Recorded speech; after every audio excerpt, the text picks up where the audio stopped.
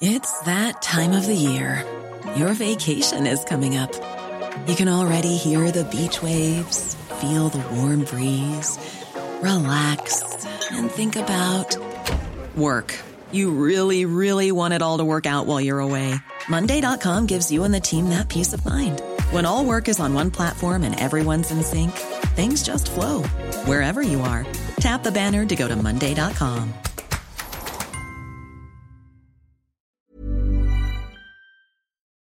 Hello everyone and welcome to the Phileas Club. This is episode number 34 for March 2011.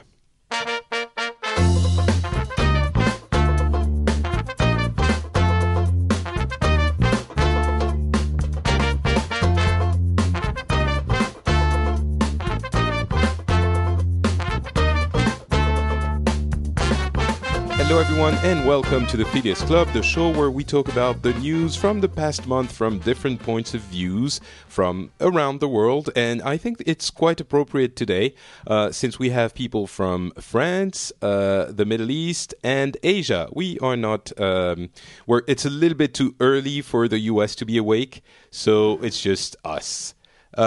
We have Turkey as usual. How are you doing, Turkey? I'm well, Patrick, and how are you doing? I'm good. Any demonstrations in France or strikes or something? No, not lately. You know, our dictatorship is still holding quite strong. All right. Wow, that makes me sound completely like something I'm not. We have a returner on the show. Letad is back from Thailand. How are you doing? I'm fine, thank you. Still the same. We spent about 5 minutes discussing the pronunciation of your name last time you were on, which was August, I think. Right. Yeah, August. So we're just gonna say Letad. Is it good? Right. Yeah, that's good. It makes me sound French. Damn it. Okay, so thanks for being on the show again. And we have a newcomer. Kat is joining us from Japan. How's it going? Yes, hello, I'm fine. Everything okay? So far. So as you can hear with her lovely, lovely accent, Kat is actually French, right? Yeah, I am.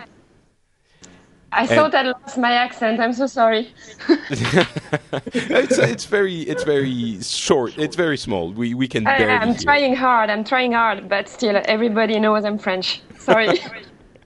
So you're French? Oh, I'm getting a little bit of echo from your side. Maybe you have... I don't know where it's coming from. Maybe from Turkey. Please try to turn down the volume, everyone. I don't know where it's coming from. But yeah, Kat, so you've been living in Japan for about a year, correct? Yeah, I moved to Japan last May, so now it will be almost 1 year. So, right. Yeah. So it's exactly the right time to be in Japan. No, that was a little bit tough, but yeah, a bit surprising for French as well. Yeah. We never experienced that, so it's a bit complicated, a bit scary, but yeah. Yeah, I remember I was in Japan maybe 10 years ago, and we had a few earthquakes, which was weird. But okay, you know what? Let's just get into the show right now, In France, at least, there were two topics for the whole month. For the whole month, it was the Middle East and Japan, of course. And I guess we're going to be talking about Japan first, and then let's go into the Middle East. But Japan, yeah. Can you tell us, Kat, how things happened in Japan with the Japanese news and the Japanese people when the earthquake, sort of tell us from that point of view on the ground how things evolved in the first, let's say, few days. You were based in Tokyo, right? Yeah, I'm based in Tokyo. So first of all, like earthquake, we have maybe once a month a little bit of shaking. So it's not really a big thing here like we used to it. And then when the big one happened last Friday, the Friday 11, I was in US, so I was not exactly in Tokyo when it happens. But then only people in the big towers could feel it a little bit stronger. But if you were in the street, of course, it was a bit more deep. But you cannot imagine it was so big at that time. So I was in US, and then I said, okay, so I have to come back. My only concern was, could I get a flight? Because at that time, the transportation were very bad. So I went back, and I could not imagine everything is going to evolve so badly with the nuclear plant and everything. So basically, when did you get back in Tokyo? I got back in the night between 12 and 13 of March, so very early Sunday morning. So a couple of days, not even a couple of days after the earthquake. Yeah, like 12, a bit more than 24 hours, and everything was pretty okay, like very quiet. I could find transportation to go back home, so that was pretty fine.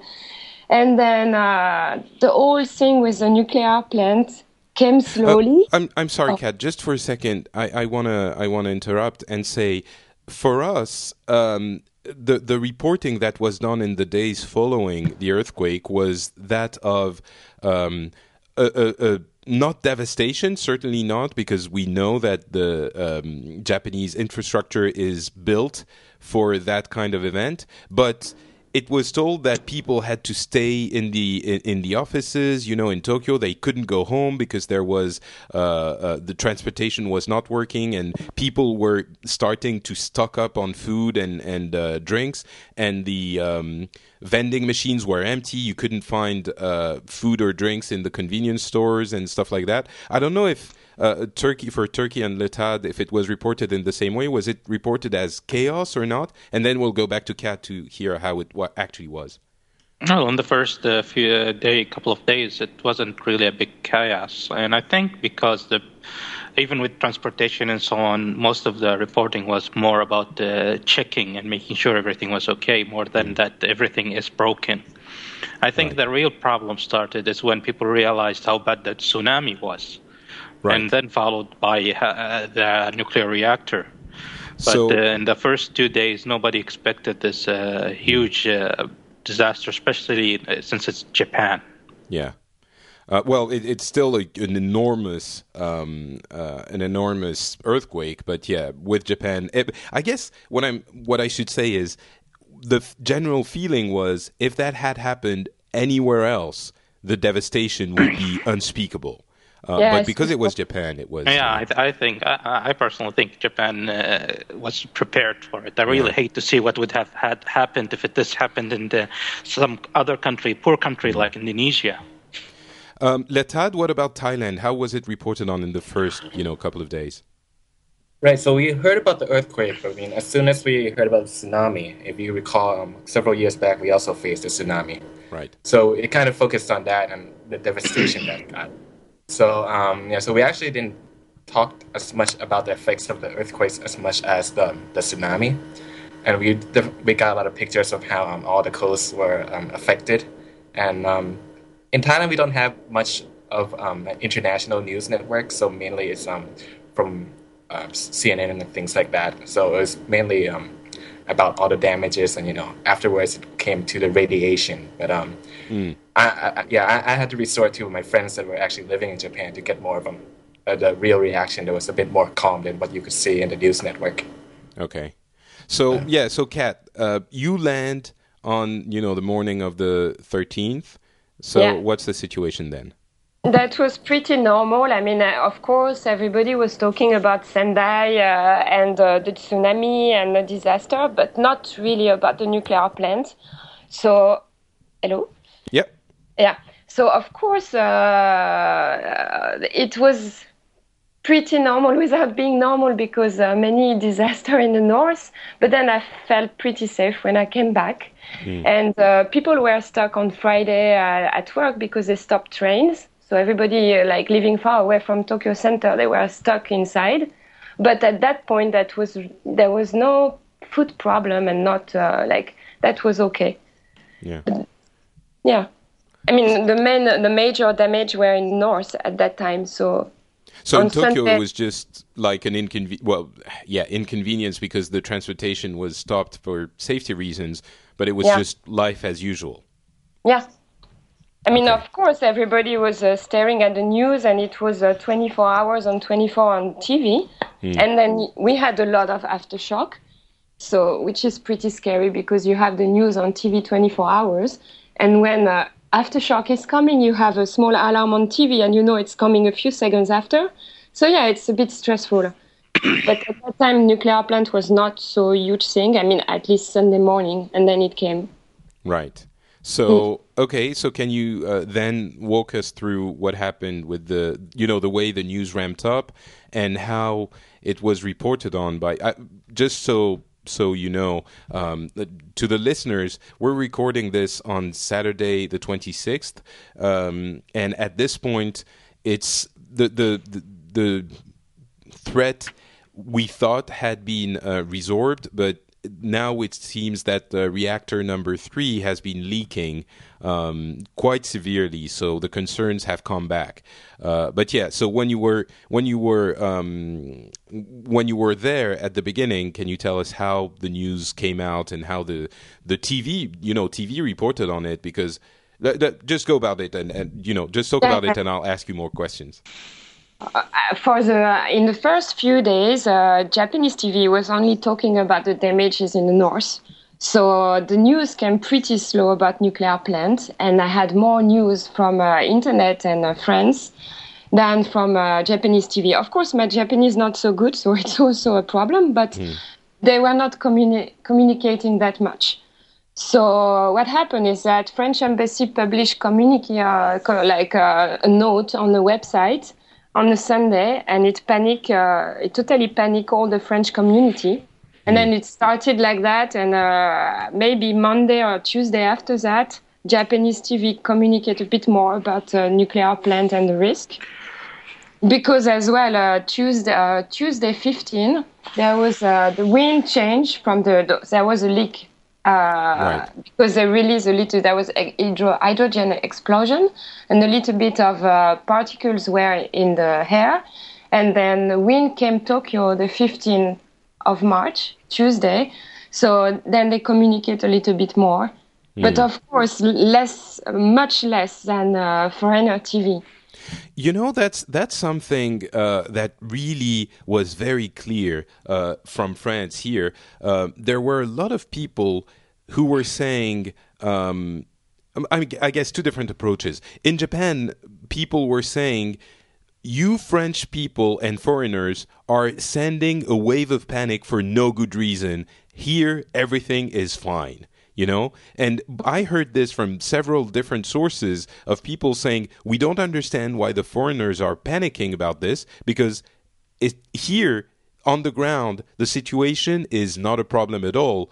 And people are leaving there were a lot of French people that left Japan, and, from different countries that left Japan, not because they felt danger on the ground, but because their families were so worried that they demanded that they would come back home. Yeah. Is it, just before we go back to Kat on this, is that also something that you guys felt in Saudi Arabia and Thailand, or is it just France? Saudi Arabia, I'm not really sure. It's apparently there were more important other things to worry about, so specifically that aspect of the earthquake nobody was really looking into. It's all about the disaster and what's going on, and then everybody's worried about the Middle East. So sure. So there weren't any Saudi in Japan that were the embassy said you have to come back now, we're not going to... There are a lot of Saudis. There are not many. I think there was about scholarship Saudis on scholarship studying Japan. I think there's about 300 in the Tokyo area, and apparently their families were worried about them, and the Saudi embassy did this. The Saudi embassy did what? Oh, Turkey's gone. Okay, Letad, you can... Thank you. Yeah, I mean, exactly the same. I mean, the day after everything happened, all of my friends from Japan came back, and I mean, amazingly, when they came back, they actually didn't try to follow. But they did follow what happened, but through the news. And they were still kind of afraid to go back to Japan. But I mean, once I've actually talked to people that stay there, they were pretty calm. And which before we get into that, I mean, I was just kind of wondering about Sorry how about Japan. that. Did you mute hello. yourself, Turkey? I automatically muted because my phone rang. Oh, okay. Okay. Okay, keep going, Lefad. Yeah, I was just wondering about more about the steps of how you think Japan communicated their procedures. Because I mean, what channels did they use? I mean, I got a couple of humorous examples of how they're such a cartoon or manga culture that all their communication always had like sound effects about um, of how to do things and what could happen and things like that. Like for example, there was the children's advisory video that came around yeah, the yeah, web. it came about the nuclear power. Yeah. Yeah, I mean, I heard my friend that they communicated that to use only they would turning off the electricity and we could only use gas and things like that. I was just wondering about how they did that. For us it was different approaches to that issue. Kat, how was it communicated? Was it calm and rational for the at least in the beginning, or was it? Did it feel like someone, the government didn't want people to panic, so they weren't actually informing people properly, or how was it perceived? Yeah, of course, everybody was calm and quiet since the beginning. I mean, Japanese people, they're very quiet. And for me, what made me panic was the total absence of reaction from Japanese people. Like, nobody panicking, nobody saying anything. So finally, you're like, okay, am I the one crazy here? And family is panicking overseas. So, of course, the fact that they have absolute no reaction made me panic and made me go a bit south on Tuesday. So you actually left Tokyo because you didn't know what was happening. Exactly, yeah. Yeah, if I had more trust into Japanese news, I think I would have stayed because the only thing is that you should keep confined inside your house 15, and still it was not that bad. I mean, a little bit of particle in the air, but still. But because nobody reacts, then you feel like, okay, I'm not in that mindset. I'm French, and maybe I have to escape a bit. Right. And so how about your Japanese friends? Did they at some point say something, or, did they decide that things were actually serious? Or did it stay that way for a long time? How is this? Yeah. Everybody is more concerned by the situation in the north, which is pretty serious, so I totally understand. Then when I spoke with my Japanese friend, they were like, okay, you cannot complain. Tokyo is not touched at all, and then we are not suffering from tsunami, so just behave and wait and see, and this is not something I can accept. So that's why I move a little bit south. So for me, this behavior was really scary. I'm guessing there's a lot of... Plus the panic... Plus the panic overseas, of course, like my mom was crying on the phone, so I was like, okay, what do I do? Yeah. You don't know where is the truth. Where the truth is Japanese saying on TV, or the truth is that what you hear in Europe about it, I really don't know. Yeah. So Letad, you wanted to say something? Yeah, she just mentioned she lived in Tokyo. I mean, there was this statistic or story that I heard. I was just wondering, I mean, both from your actual experience living in Tokyo and during the tsunami, there was 0 incidents or 0 reports of goods stolen during the disaster, which for me is amazing. There were what? Sorry, I didn't hear. There no burglaries or thefts of people's belongings. Oh, right, no looting. People, yeah. No looting, Yeah, that's one of the... Yeah, go ahead, Kat. No, I understood as well. Yeah. Turkey? My question is, how are you reacting in France, considering France is one of the few biggest countries of using nuclear power? Yeah, that's another thing I want to get to. Just before that, though, I wanted to address the videos topic that Letad mentioned. There were a couple of videos. One of them was the children's advisory video, like to explain the situation with the leaky, not leaky, damaged power plant. to children, where they compared the power plant to, they called it, what did they call them? Something kun, I can't remember. And they said it's got a bellyache, and it's gonna poo, and if it poos, then it's a big problem. But if it farts, then it's okay. And I mean, everyone saw it. I did not. You didn't? Well, it's sort of a strange.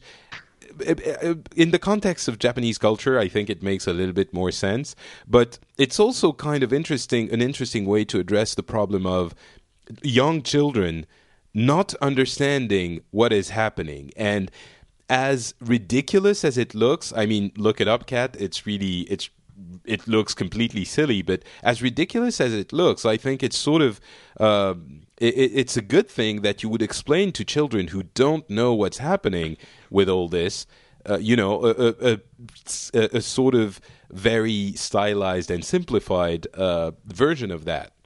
So I don't know. I think it was interesting, but also there was a French guy. The French are all over the news. A French guy who made a video very angry with the Japanese media for not talking about the nuclear plant and the issues there.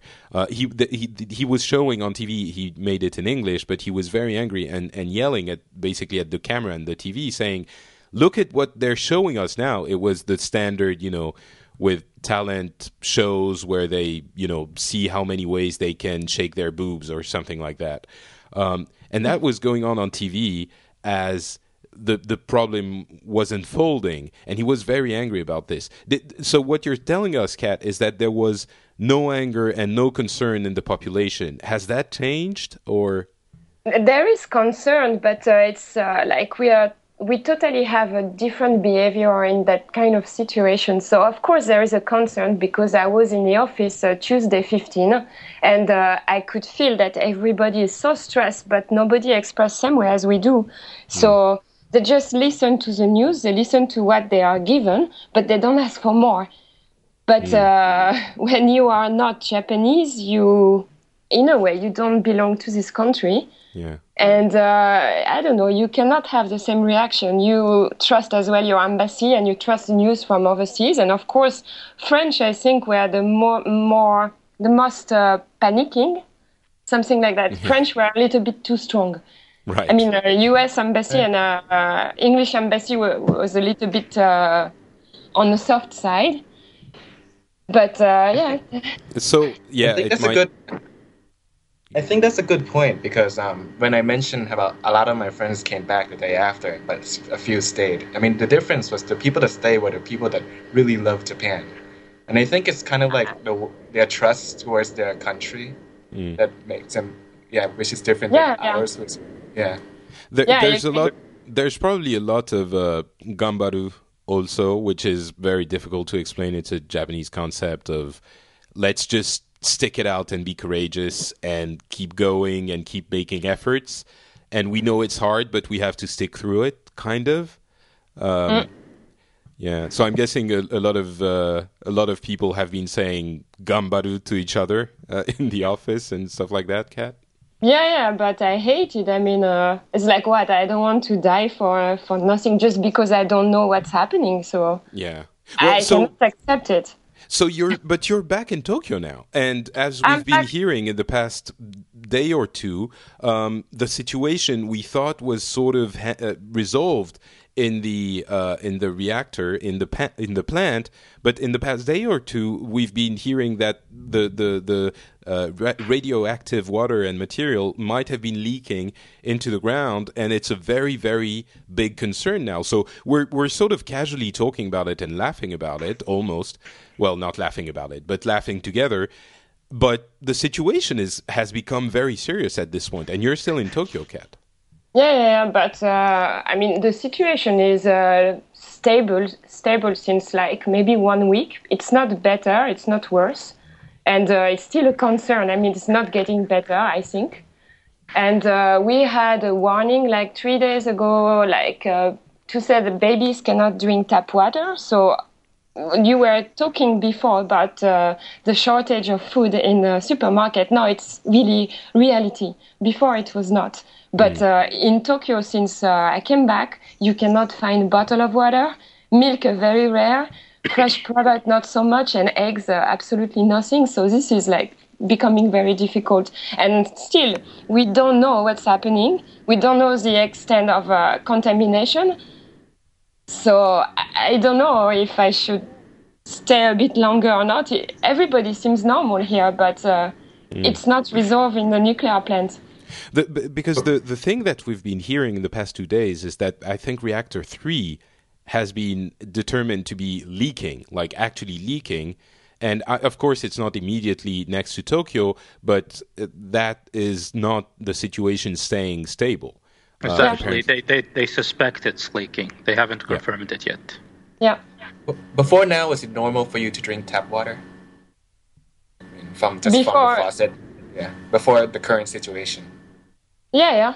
I used to drink tap water all the time in Japan. It's completely drinkable. Yeah, but when they say that, then after what do? I mean, you have to cook, you have to do things with tap water, and then you cannot find water in Tokyo, so what do? You drink beer or whatever. So what do you do? What actually do you do? Because if you don't have bottled water anywhere, then certainly you have to preserve the bottled water for the babies and the maybe the older people, or I don't know. But what do you do? What's happening? What's your plan for the next, let's say, week or so if bottled water becomes a problem? Didn't they just declare that the water is now back to normal? It's back to normal, but I mean, still a little bit higher than normal. So then, I don't know, it's a bit scary still, but I drink tap water today. Okay. But I don't know. So, I mean, maybe you guys could help me. So the main threat from radiation right now is with the contaminated water, right? I mean. Yeah. And also food like leaf veggie from Fukushima or like that kind fresh vegetables. Yes, fish as well. But then I'm not so concerned about food. I mean, of course I am, but I think they check, and Japanese authorities are checking a lot, so I'm not very worried. But tap water and contamination of water, it's for me a little bit more serious. Because, of course, it's coming to your house. It's not stopped somewhere. Yeah. Yeah. Well, all these concerns are, of course, very legitimate, and they have made it across the world because the issues with nuclear plants are very real, and they have always been very real, but they have been brought to light even more with this event. And as Turkey was pointing out, we in France are using a lot of nuclear energy. The majority of our energy is nuclear. Yeah, Kat? Well, we don't have an earthquake in France. Yeah, exactly. So that's the main difference. And but the earthquake that provoked that problem was one of the biggest earthquakes we have ever seen anywhere. And in France, we don't have earthquakes, period. And by the way, if we had like an earthquake half the strength of that one, Paris would be leveled. So there wouldn't be anyone to bring electricity to, so that wouldn't necessarily be the problem. So I guess what I'm trying to say is, even though there is a little bit of a concern, it's not very serious. To answer your question, Turkey, in France, we're thinking, you know what? There is a risk.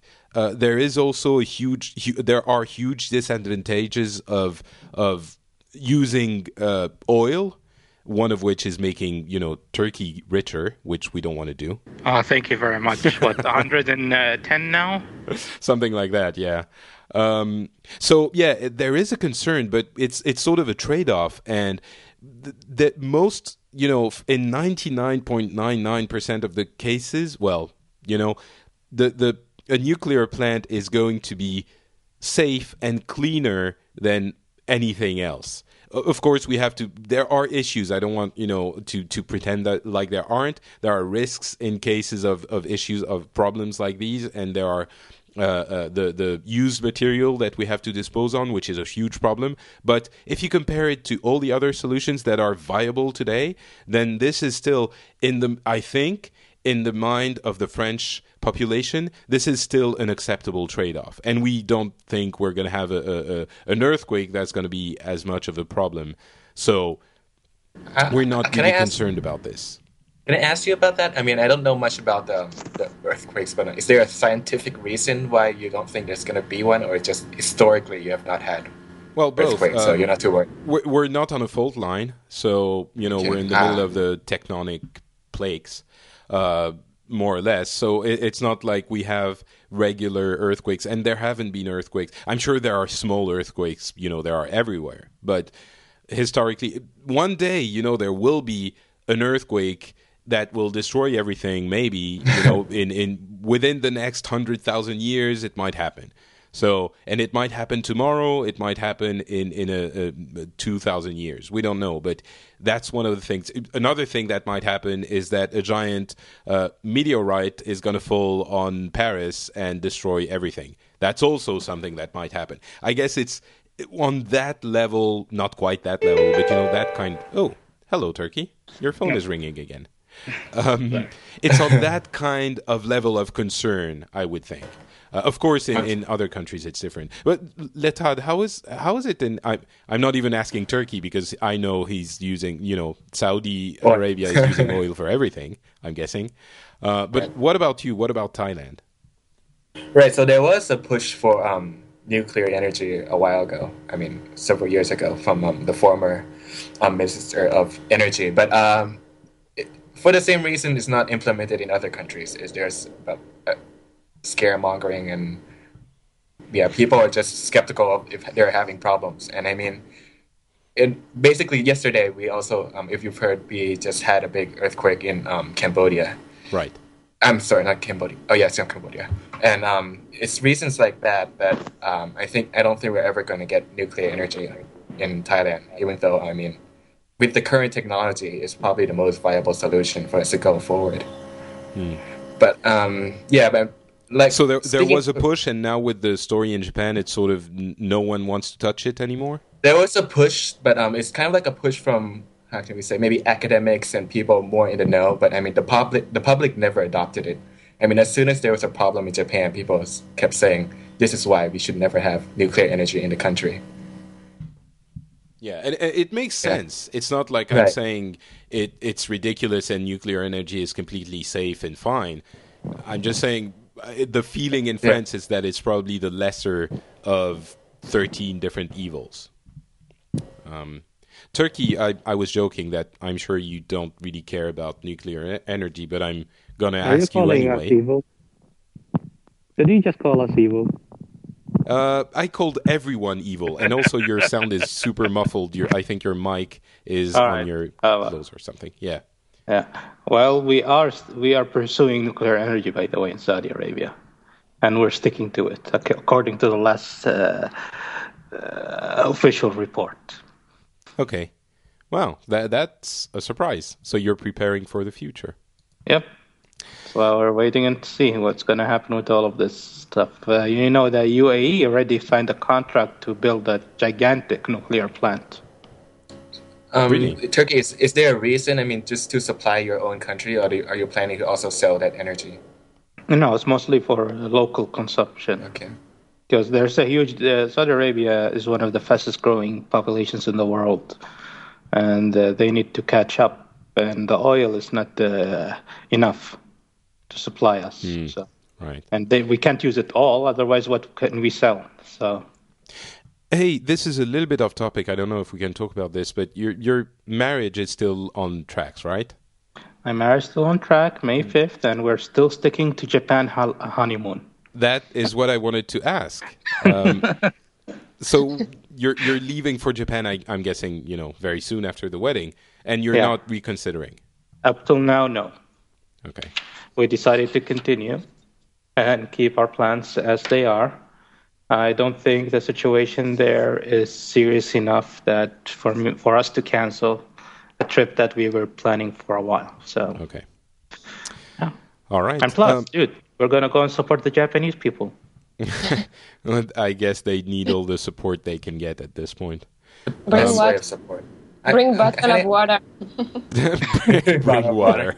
I wanted to ask you another question. So, now that you mentioned Turkey's honeymoon, I mean, I had some friends that were planning a trip to Japan, and then they were like, "Oh no, I don't want to go this time." And I just asked them, "Why not?" And they stopped to think for a bit, and then, good question. But I mean, and then they usually say, "I guess the atmosphere may not be like before." I mean, the fun and vibrant Japanese community.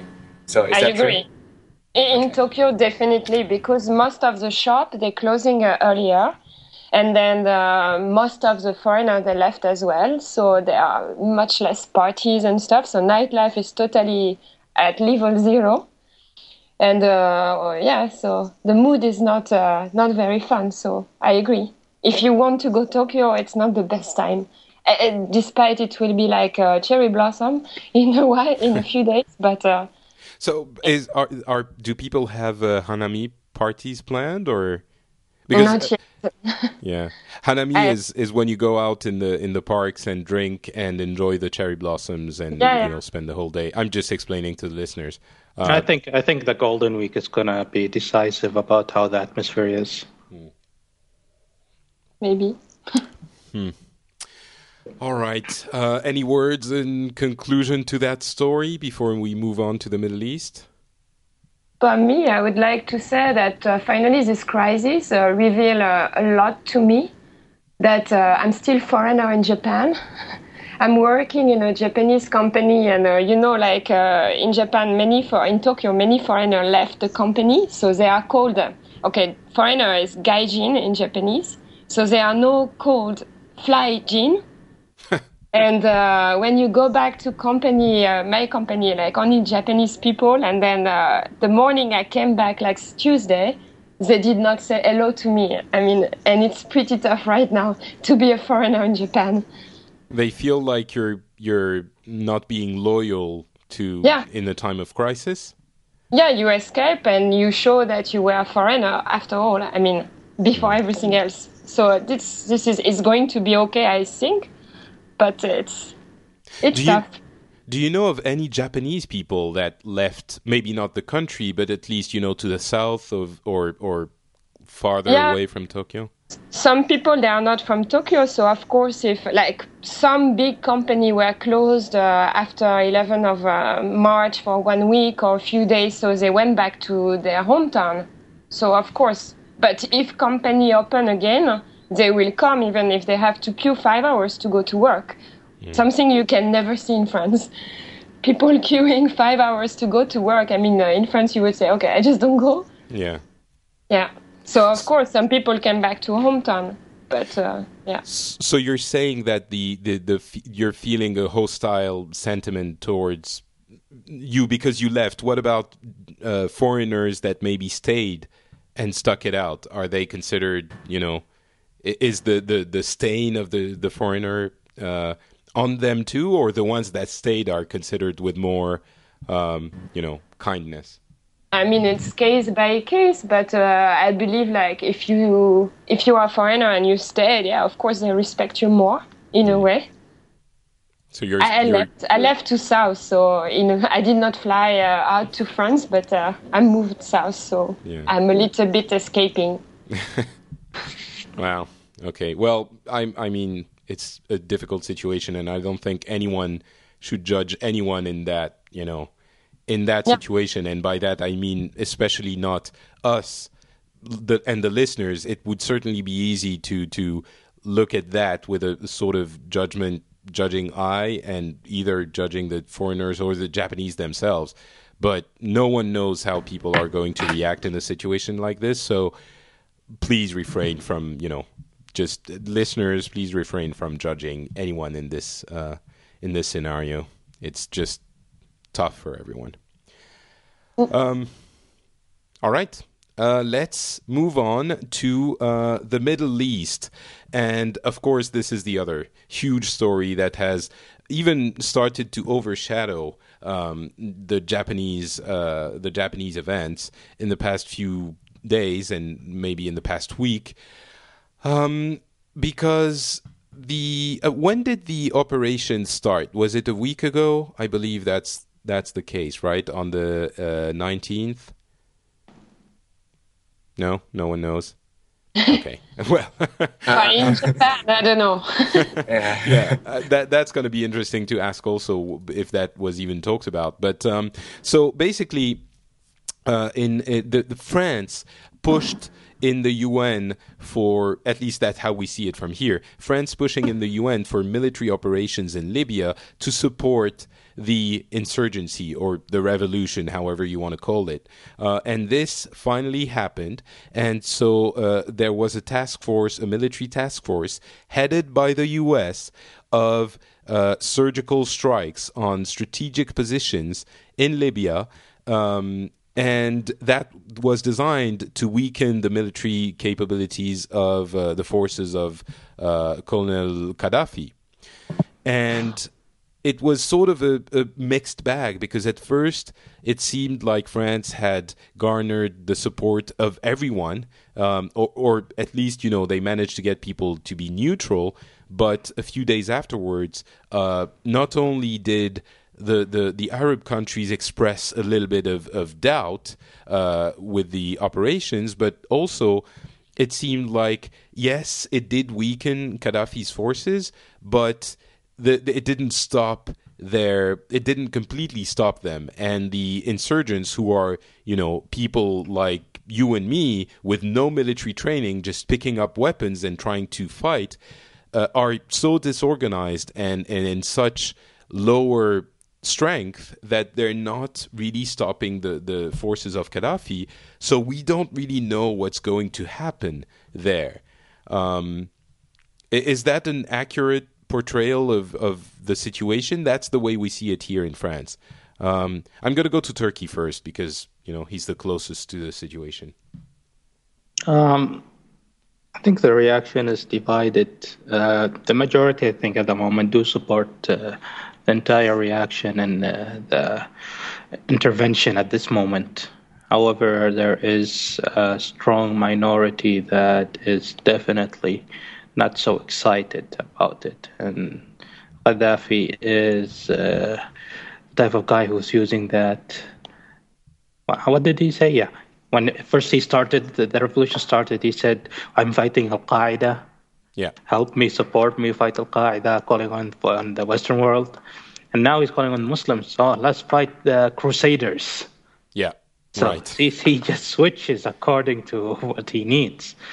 And so I'm guessing that doesn't really, ring, that doesn't echo with anyone. Everyone knows that, No, it does echo with some people who are really? who are worried, who do think. However, I would assume those are at the moment a minority. However, if a single foreign Western soldier puts a foot on Libyan ground, then that view is going to be increased dramatically. So as long as they're staying in the sky, I think they will get the majority support. But as soon as they put someone on the ground, I think that majority support is going to split. Yeah. And the U.S. has very clearly expressed that they don't want to put anyone on the ground, and they don't want even to continue leading the operations, because they were sort of put as a de facto leader because they have the most experience. I think they just have transferred it to NATO. To the NATO, yes, absolutely. Yeah, so it's a complicated situation, and people are divided. There's too much anti-US sentiment as much as there's anti-Gaddafi sentiment. So people are the people who support air strikes are, if you talk to them, the majority of them would say, well, it's the lesser of two evils. Okay. Well, that's also part of the question I wanted to ask you, and not just for Saudi Arabia, but maybe if you have your finger in the sentiment of the other Arab countries. In France, it's seen as a French initiative now led for a brief time by the U.S. But in effect, I mean, a lot of people, I've heard from people that it was seen as a U.S. initiative also. How is it seen from the Middle East? Is it a French thing? Like, is really the UN and France pushing for it, or is it the US? This is seen as a US-British thing. Interesting. Even though I think the first strike was French and they did attack ground units, around Benghazi. However, that was so undermined and not mentioned as highly as the entire British and American strike. So, Okay, I see. so French are seen as part of it, but I think the impression of most people is that it's led by the U.S. and Britain. Okay. Yeah, same here in Thailand. It's Yeah, definitely I was going to move on to Asia. But before, not just about the recent events, but can you just give us, because we've talked about this whole movement that started, before Christmas, from a lot of points of views, but I don't think we did Thailand or, Asia in general. Can you summarize in a couple of minutes how this was seen in Thailand? It's not like you have the most, super friendly government either. right. You mean the entire kind of the Middle East? Yeah, the whole, the situations? series of revolutions. A series of revolutions, right? So we were kind of confused. We don't know what to think because, the aftermath of all the red shirts and the yellow shirt thing is like people realize we don't know who's good anymore. We don't have like a real champion, a real leader that everybody wants. And after the series of revolution, the thing you have to understand about Thailand is we've never had a real democratic background. So as soon as we start to see that there's so many countries had revolutions, there were a lot of people that questioning, saying, is the internet bad? Is the world going to crack because people have too many voices? The people say that, and it seems a bit ignorant it might seem a bit ignorant for some people. But the reason that a lot of Thais may say that is because that's interesting. You're saying that the initial reaction was, wait a second, this freedom of speech, I'm caricaturing here, but the freedom of speech is provoking unrest and danger? That was the initial reaction? From a lot of sectors, people are wondering a bit about, like, they're not saying it's a big revolution and a victory for the people, but they're just saying it's a lot of turmoil. And is this really a good thing? Are people having too much voices? Interesting. Because we ourselves have never had a real revolution. Only once where was our government overturned. But it's not. I would say a complete revolution. But after that, basically it wasn't as covered as much as Japan. So the second step was we didn't hear much about the France and the UN. The second step was just the U.S. attacking Libya, and I'm talking about mainstream media here. But so you're saying that when things first started happening in all the different countries, in Tunisia and a little bit in Algeria and then Egypt, there was an initial burst of interest, and then it sort of died down. Even as other countries were also having revolutions, it was sort of like, yeah, okay, it's all the same. The same thing is happening. We don't really care until the military strikes. Is that correct? Right, exactly. And it's also because we've always the yellow shirts and the red shirts are still active, just not like dangerously active. So as soon as there's a revolution, each division will try to draw their own similarities. Like the red shirts will say, "See, everyone's asking for democracy around the world," and things like that. So it would soon shift to local, domestic political parties. So now, what's the situation now that military operations have actually happened? It's actually died down now that after it was only reported that the U.S. attacked Libya, and right now, like in the last couple of days, there haven't been many reports in the local news about what happened. Interesting. Okay. And within my own circle of friends, there would be like people would talk about was there going to be another World War III? Wow. Yeah, but no, that's very interesting. Yeah. That's very interesting because that is something that is completely not a concern for us. It's definitely a concern because it's a war, but it's considered as very local. So it's interesting that you guys, would discuss the possibility of it actually becoming a conflict. I think it's all part of this narrative of in Thailand. What we've went through basically is last year we had the red shirts and the violence, and this year we had suddenly a monsoon that came in and made the weather actually the coldest it's been in like several years. Decades actually. So the weather was very weird. We actually put on sweaters for like 2 days, and then on the third day it was hot again. And then we had an earthquake in Japan, and yesterday we had an earthquake in Thailand. So it's all part of this 2012 narrative, which I cringe every time I hear it. I saw a comic strip that was a couple of Mayans showing each other the calendar, and one saying, "Hey, I think I'm running out of place on the calendar. It stops in 2012," and the other one was saying like, "Yeah, that's going to be kind of funny. It's going to freak people out at that point in history. It's going to be funny." It is working here. Yeah. Okay. All right. Kat has been saying very silent and very quiet. Yeah. What about? Can you tell us how things? Because I would think that Japan is sort of part of the same circles that maybe the U.S., France, Germany, the U.K. are in. So certainly there was a little bit more concern over the revolutions in the Middle East than there was in Thailand, but maybe I'm mistaken. How was it reported on, if you think back, 3 months ago? Yeah. I mean, among the foreigner community, of course, people were discussing about it, and it was a concern for everybody, and maybe seen as good things, like things are moving there. Of course, now since the earthquake, there is not much on it on TV about it. Of course, yeah. No, but I mean, some Japanese people are concerned and they follow it, but because of the news, I think it's a little bit stopped here. But I heard as well, like since involvement of France and US, I heard as well some comment as in Thailand about Third World War. Okay. Yeah, I heard same. But recently, I cannot say much. Yeah, of course. Yeah, Patrick, you have to remember we see it as the U.S. attacking the Middle East. So yeah. Oh, that's very interesting. From here, it's really so focused on Libya. I want to keep going with this, but just to make sure I understand, Kat. Let's say in January and February, do you think it was reported on the Japanese media, and was it a topic of discussion, or was it just among the foreigners? It was reported on Japanese TV, but not really discussed. I mean, 3 months ago. Maybe now with Libya a bit more. I mean, before earthquake.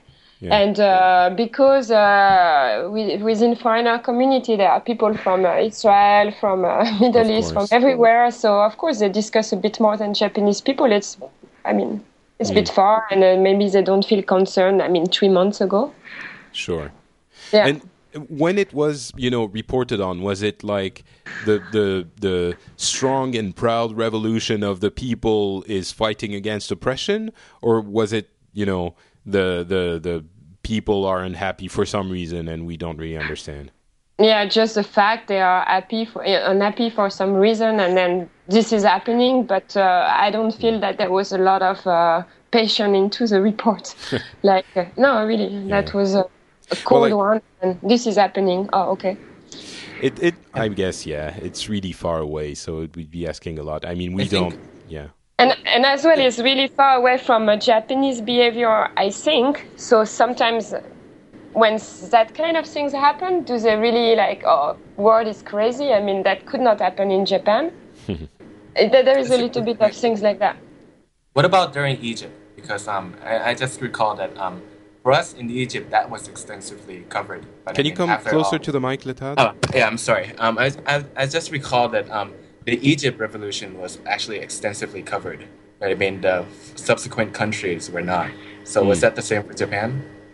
Yeah. Was it just the news media dying down and getting tired of the same thing? Maybe a bit more, but I did not hear about it so much. Well, what came out, I think, of the strikes now in Libya, I don't know how much of a role it played, but it seems like the whisperings about the reason for that is, of course, to help the Libyan people. I think we were discussing last time that if there is ever a right time to actually go into military operations, this is probably it. This is you're never going to find a better justified reason to do it if that if a justified reason for going to war exists. Well, Patrick, if those strikes were delayed 2 more days, Benghazi would have fallen under Gaddafi, and he would have get controlled again. Yeah, exactly. I mean, that's exactly my point. And if anything, they probably, if they had happened, 3 days before, the situation would be extremely different now. Also, So, but one of the reasons was that people are whispering about is the fact that the U.S. didn't want that wave of revolutions to stop, and it seems reasonable, like a reasonable, reason. And my mind, it wouldn't be just the U.S. I don't think the Western world would want that movement to come to a stop, which it was being threatened by. It's hard to evaluate, but kind of threatened by if Gaddafi had won over the insurgency. And now, in the past few days, so we've seen unrest in Yemen and other countries. And in the past few days, the most surprising thing to me, the most unbelievable development, was the fact that Syria is actually having similar trouble, very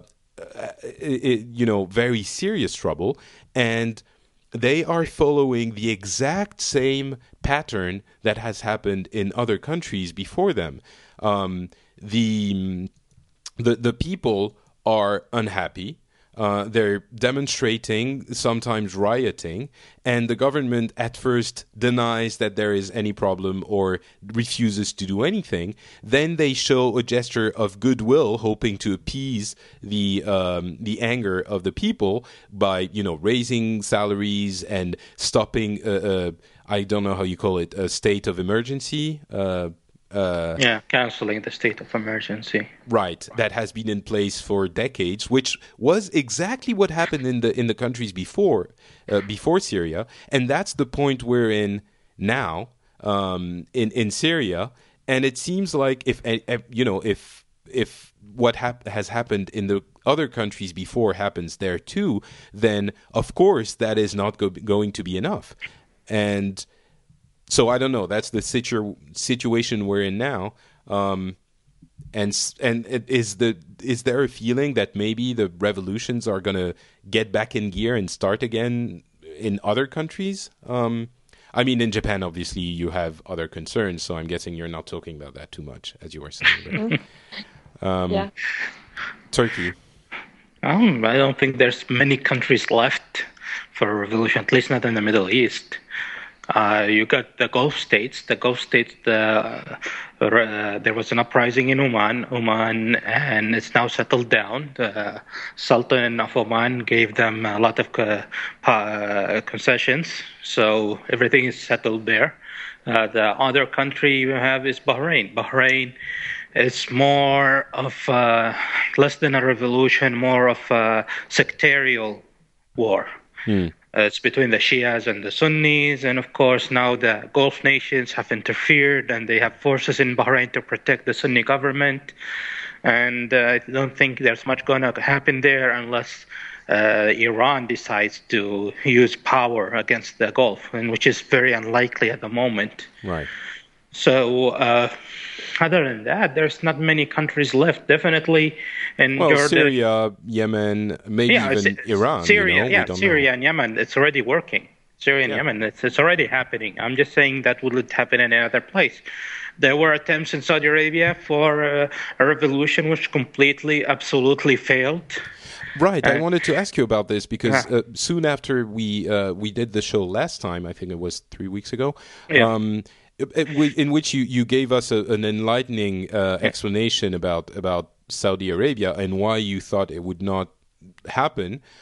We heard that there was unrest in Saudi Arabia, as you predicted. It didn't really lead to anything, but can you give us more detail about this? Well, the only real unrest happened in the Shia populated areas. So it's a sectarial uprising. So it didn't happen, and the Shias I think they are about 5 to 10% of Saudi population are Shias, and they're all mostly in the eastern province of Saudi Arabia. And they were brought down, and then there were calls for an uprising demonstrations in Riyadh. and the government was prepared and everything, and nothing happened. I think no more than maybe less than 100 people tried to go out demonstrate. A friend of mine went to a major mosque where one of the demonstration gatherings was supposed to happen, and he told me, well, there were 80 people demonstrating and 100 people looking and laughing at them. Okay. So it was a complete failure. And as I said, Saudi Arabia is not. The problem is you have to figure out what kind of demonstrations are you looking at. There are two types of demonstrations that happen. Demonstrations demanding reform and demonstration demanding the overthrow of a government. And those demonstrations, for example, you have the demonstrations in Bahrain. They started in the first few days, they said, we want reform. Right. And I think after 1 week, they said, no, we don't want reform anymore. We demand that the government be thrown out, the entire royal family. Which is actually was a big mistake by them, which pissed off all the Gulf nations and made them interfere and move in. You cannot ask for overthrowing government. And that's it. In Saudi Arabia... Well, you cannot ask for overthrowing the government. That's what happened in the other countries, and it worked in some cases. No, it's not exactly the same. And in Libya, yes, they overthrew the government. Well, in Tunisia and in Egypt, they did not overthrow the government. They got reform. The result was reform. Well, you're playing on words here. I mean, effectively, the dictatorship and the whole structure of the government came down and was replaced. No. The majority in Tunisia, if you go and look and review it, most of the people in charge are still from the old regime in Tunisia. Well, but it's not... If you go to Egypt, I don't care what any person tells me what happened in Egypt. They turned on the power. They surrendered it to the military. The military was still the one running the country, and they still run the country. I don't see... It's a face that changed. They changed the face. They did not change the entire structure. If you get my point. Yeah, no, I see where you're coming from, but I think you're being a little bit... I think you're being a little bit disingenuous in your description of it and comparing it to Bahrain. Hosni Mubarak, I'm saying they are reform. I think they called for reform. They got reform in those countries. It was less. They wanted to overthrow the head of state. They did not want to overthrow the entire state. Sure, but look at what happened in Tunisia. They ended up actually, the people that came back in power that were part of the old government provoked so much unrest again that they had to, the revolutionaries that were in the government resigned, and then the other ones had to resign too. So but they are still there. Well, you have a leading class, but yeah, okay. I guess you can approach the problem in two different ways, but my view is if you come and you say no, we want the entire government removed, completely, want to say the entire constitution and everything, then you have a problem.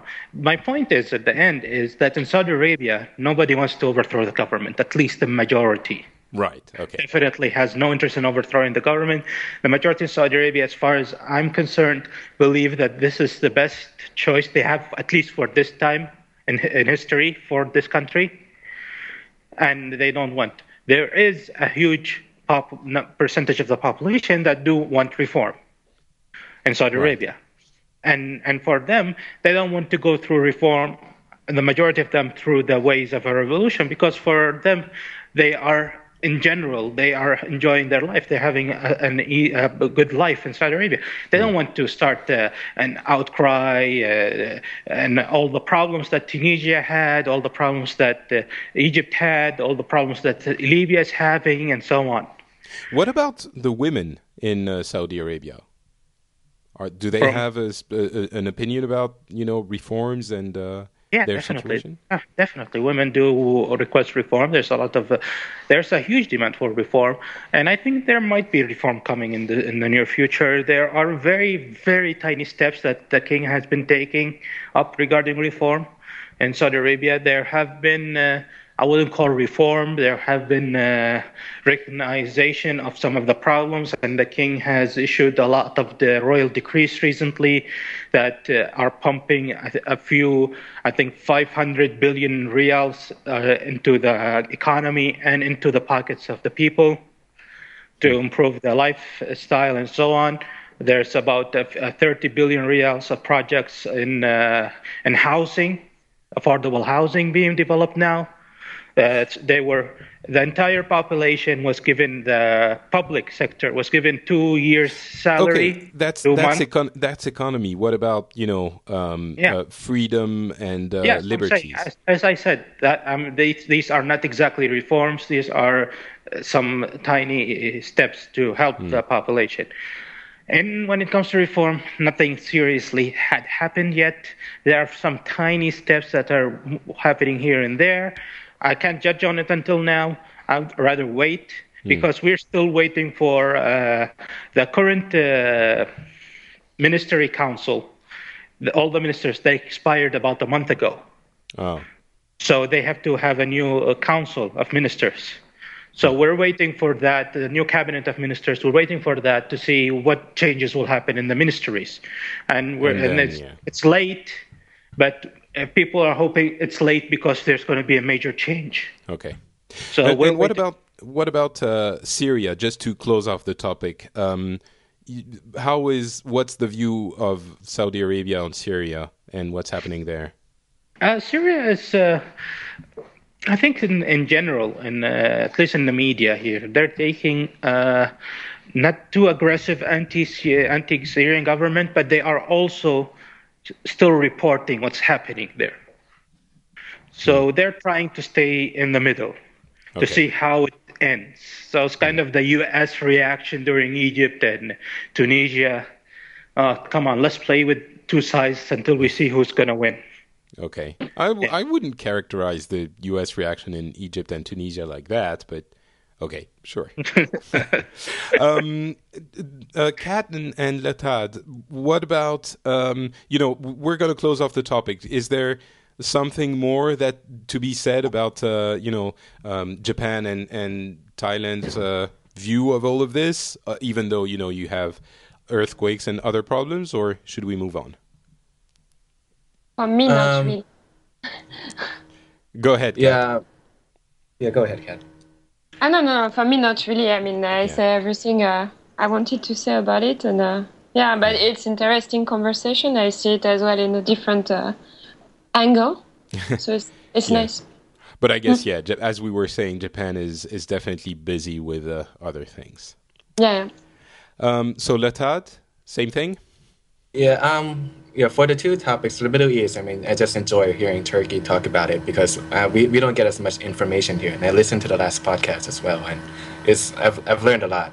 And it's good that someone enjoys it because I can tell you, for me, it's a drag. Yeah, I also wanted to say, I was scared that we would get the normal argument between Turkey and Patrick in this podcast, but we just got it. So now I'm happy. All right. But in terms of Japan, I mean, just the general reaction from Thailand, just wanted to add is that it's more of like an admiration, and we've been seriously questioning ourselves if our country would be able to handle something like that. So certainly there is admiration in everyone's eyes regarding Japan. I think there is also a little bit of concern that people are not, as Kat was saying very well, the foreigners would never, would demand more. Although, I'm saying the foreigners would demand more information, but at the same time, when Chernobyl happened, the French government said, well, the cloud, the nuclear, the radioactive cloud stopped at the Alps, so we're good. And, it might be true, it might not, but certainly, it's not like we rioted. I guess we did question it. We did say, wait a second, this is bullshit. What are you talking about? And the reaction doesn't seem to be the same in Japan. Japanese people seem to be accepting the whatever story is being told. It might be true, but there doesn't seem to be a lot of questioning of the stories that are being told by the government. So, Yeah. It's very unique Japanese characteristic.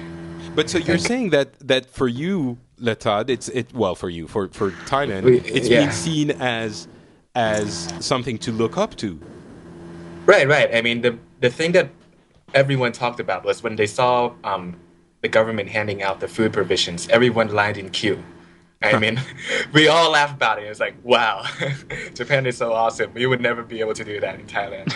Yeah, I guess that is something we can all agree about. Nowhere else. Yeah. Maybe in China, and even there. I'm not sure. No, I think in China, only if they're whipped. Yeah, exactly. You have to have a bunch of people with rifles next to them. Yeah. Oh, that's horrible. Jeez. Okay, let's move on. Does anyone have any local stories? I mean, Japan, we've certainly talked about all of it, unless Kat has a quirky anecdote kind of story that she wants to tell us about, or, from somewhere else. In France, we don't have a lot because everything has been about Japan and the Middle East, but what about you guys? Do you have local stories about something completely different you want to tell us about, or should we close the show off? Hey, this is a quirky story from the U.S. Okay. I just read. From the U.S.? Did you move? What happened? What's this about? No, you have to. So this 90-something woman, a guy in his 50s refused to kiss her neighbor. So she went back home, picked a gun, and shot his house. Refused to kiss her, like she wanted to, like, French kiss her? Kiss her? She wanted a kiss from him. He said no. But just a kiss on the cheek, or? I don't know. Okay. Anyway, so she went back, got the gun, and shot his place up. Did she actually shoot him? No, he was safe. Okay. So I think that's just hilarious. You have a very strange sense of humor, Turkey. Dude, he didn't kiss her, and she shot at his place. Well, it just should tell you that you should do what Grandma says. Yeah. There's a valuable lesson to be learned here. You have to see the picture, her image. Dude, I wouldn't kiss her. Rather she shoots me. Well, maybe if you knew that she was going to shoot your house, you might make an effort. All right. Excellent story. Anyone else has a interesting story to tell? Well, on that note, okay.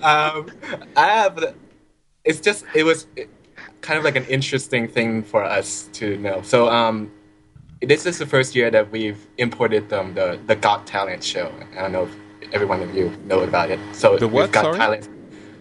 So Thailand's Got Talent. It's basically the franchise from America's Got Talent. Wait, Thailand's Got Talent? That doesn't make No, any Thailand's sense. Got Talent. I know. Talent. I'm messing with you. Thailand's Got Talent. It's just funny. Keep going. Yeah, you're making fun of my accent. Good one. Right. So there was this contestant that this girl that went on stage and sang a song, right? And she looked like really pretty and beautiful. And she was a man. Yeah, she was a man. and she sang both the female and the male's part pretty well. And we were just like, oh, that's nice. And then like a couple of days later, I mean, the clip on YouTube got 2 million views, which is impossible because you don't get that many views from just Thai viewers. I mean, and it turns out that it got like big hits internationally. Like in England, there was one page about it in the Daily Mail, and the transsexuals and the gays in Thailand are really very normal and they're a big part of the mainstream media. And we were just like, yeah, it was just a weird reaction for us. It was like. That's an interesting one though, because for us, it is something strange, transsexual. Although some people might be very accepting, and it's not a problem at all. I think to the general people, a transsexual is still something a little bit, ooh, okay, that's weird. You would be how well accepted it is in Thailand. They're a big part of the media. Cool.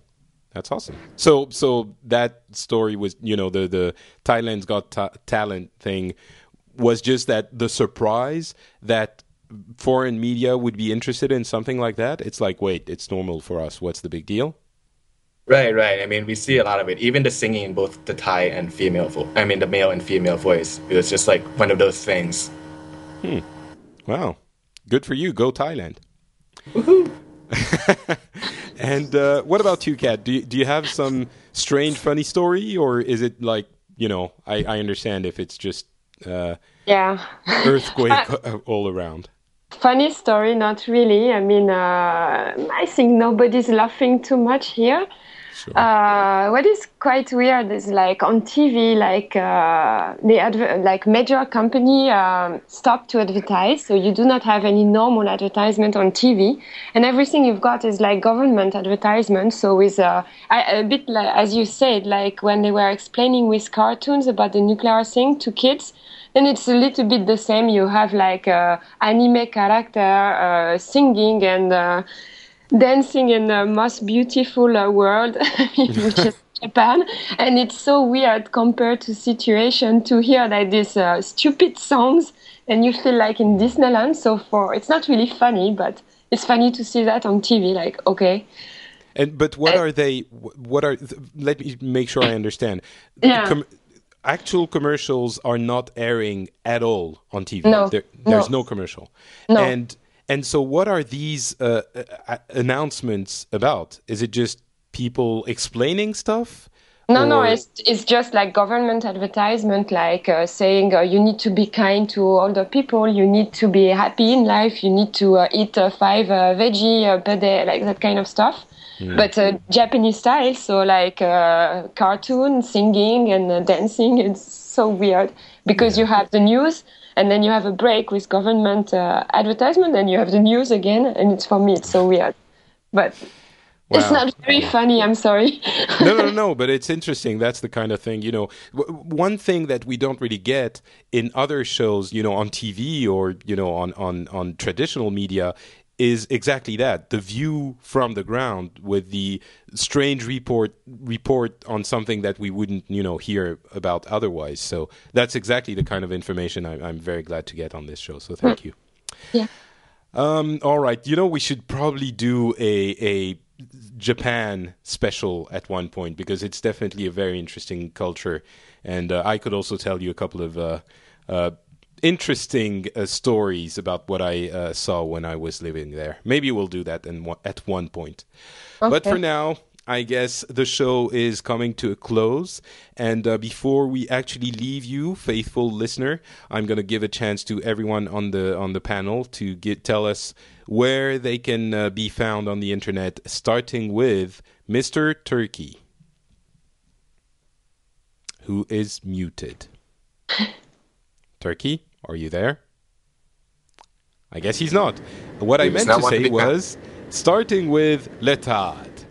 Okay, so just at Lertad on Twitter would be great. Lertad.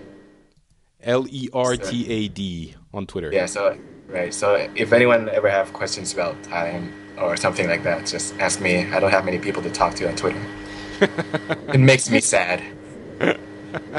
Well, so Lertad, Lertad, if you want to know about Thailand, Thailand's talent, or anything else. Thailand's Thailand. Thanks so much for being on the show. Kat, do you have a Twitter account or something, or website or something public you want to talk about? I don't have a Twitter account. I have only Facebook. And, I have many pictures of Japan, so maybe it could be interesting for people. I don't know. Sure, so, but is it okay because it's your real identity? I don't know if you want to give out your personal identity. Yeah, maybe on demand. Anybody miss me? Study. Sorry. Well, okay, so we'll see what we'll discuss after the show and see if we want to put the link. Okay. Okay. And Turkey. So we were saying. Where it's the part of the show where we give people our links. All right. So where did you go? First of all, what happened? You left us. I'm at the office. My phone rang. Oh, damn it. Okay. Now you make me feel bad for making fun of you because you're actually making an effort to be on the show, and it's very kind. So go ahead. All right. So if you want to get in touch with me or follow me, I'm on Twitter. And my ID is Saudi. And if you like, you can check out my podcast. I hope to get the new episode up soon. And it's the address is asaudilife, ASAUDILIFE.net. Thank you so much, sir. And for me, it's patrickbeja.com. You'll find all the links to all the stuff I do there. If you enjoy this show, you might enjoy other shows on the Frog Pants Network. That's a funny name, but it's a real place. You go to frogpants.com and you'll find a bunch of other shows that I'm sure you'll like. Thanks so much for listening to the show, and we will talk to you again in a month. Bye, everyone. Bye. Bye-bye.